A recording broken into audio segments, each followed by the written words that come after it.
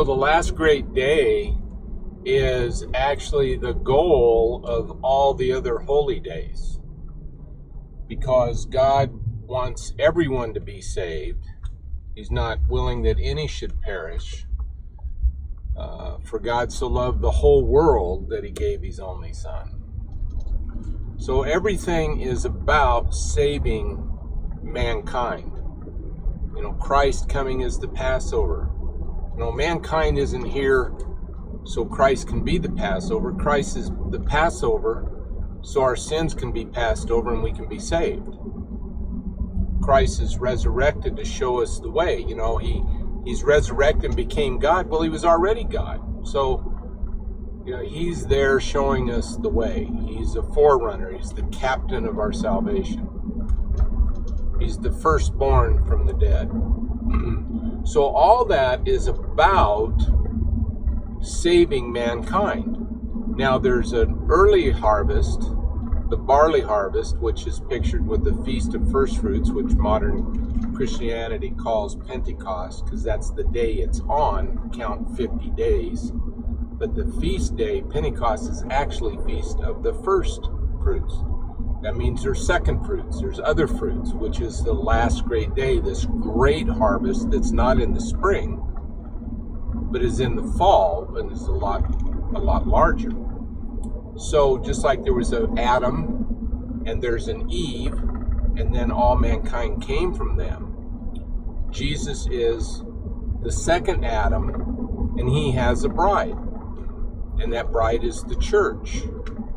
And so Christ is the first fruit, but the church is the first fruits. And that barley harvest pictured that. So Christ in the book of Revelation, it shows him picture, I think it's either Revelation 14 or 15, and it shows him reaping the harvest, reaping the first fruits, and that's his church, and he marries the church. Now, why is that important? Well, the church isn't just called for their own salvation. Their job is to be with Christ and rule and reign as kings and priests over the nations. In other words, their purpose is to prepare for the last great day when everybody gets an opportunity at salvation.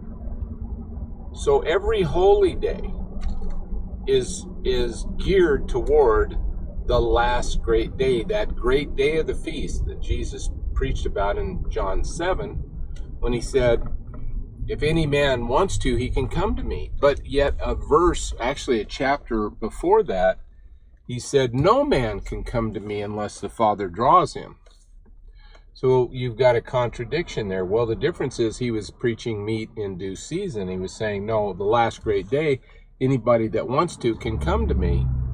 And that's you know, when people who have never even heard of God, never heard of Jesus, never been raised a Buddhist, you know, or whatever, lived up in out in Africa or up in the Antarctic or whatever, they get their opportunity for salvation.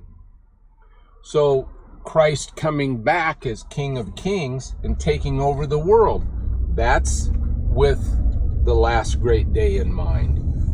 Christ kicking the devil out, the god of this world, the prince of the power of the air, the one that's deceived the nations, kicking him out, which occurs on Day of Atonement when Revelation 20 verse 4, the angel, or verse 1, the angel comes down and grabs the devil and leads him off and is bound for 1,000 years. That's all to set up the last great day. So the last great day is the most important day of all. You say, wait a minute. Jesus being the Passover was the most important day.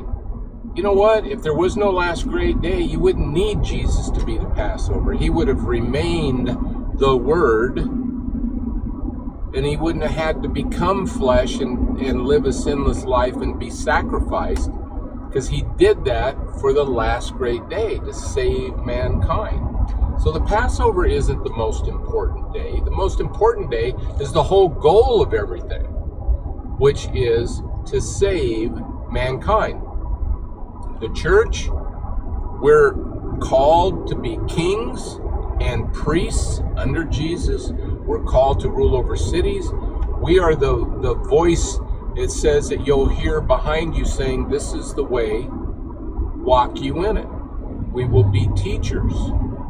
Christ said to the apostles, you'll sit on the 12 tribes, you'll rule over the 12 tribes of Israel. So everything is about the last great day. And yet when you preach to people and say, there's a time that you won't have to die for the sins of someone else. You say, what do you mean? Well, right now, if you don't know about God, is that your fault? Did your parents teach you? Or did somebody spend money and buy a boat or something instead of giving it to a church who then sent the missionary there? Or the missionary got a flat tire and you died without knowing Jesus? And so, I mean, it's not your fault. You have to be presented with this information, and that's the new covenant, where God says, I will teach you. I will write the law in your heart. Well, he brings people back to a physical life, unlike the first resurrection, where the church, who's going to train with Jesus, they're resurrected like Christ. That's why he appeared. He said, feel my body, put your hand in here. A spirit doesn't, this is what it's like. Because it says that we will be like him, and we will see him as he is. And the second death, Revelation 20, has no power, because you're resurrected to eternal life. For what reason?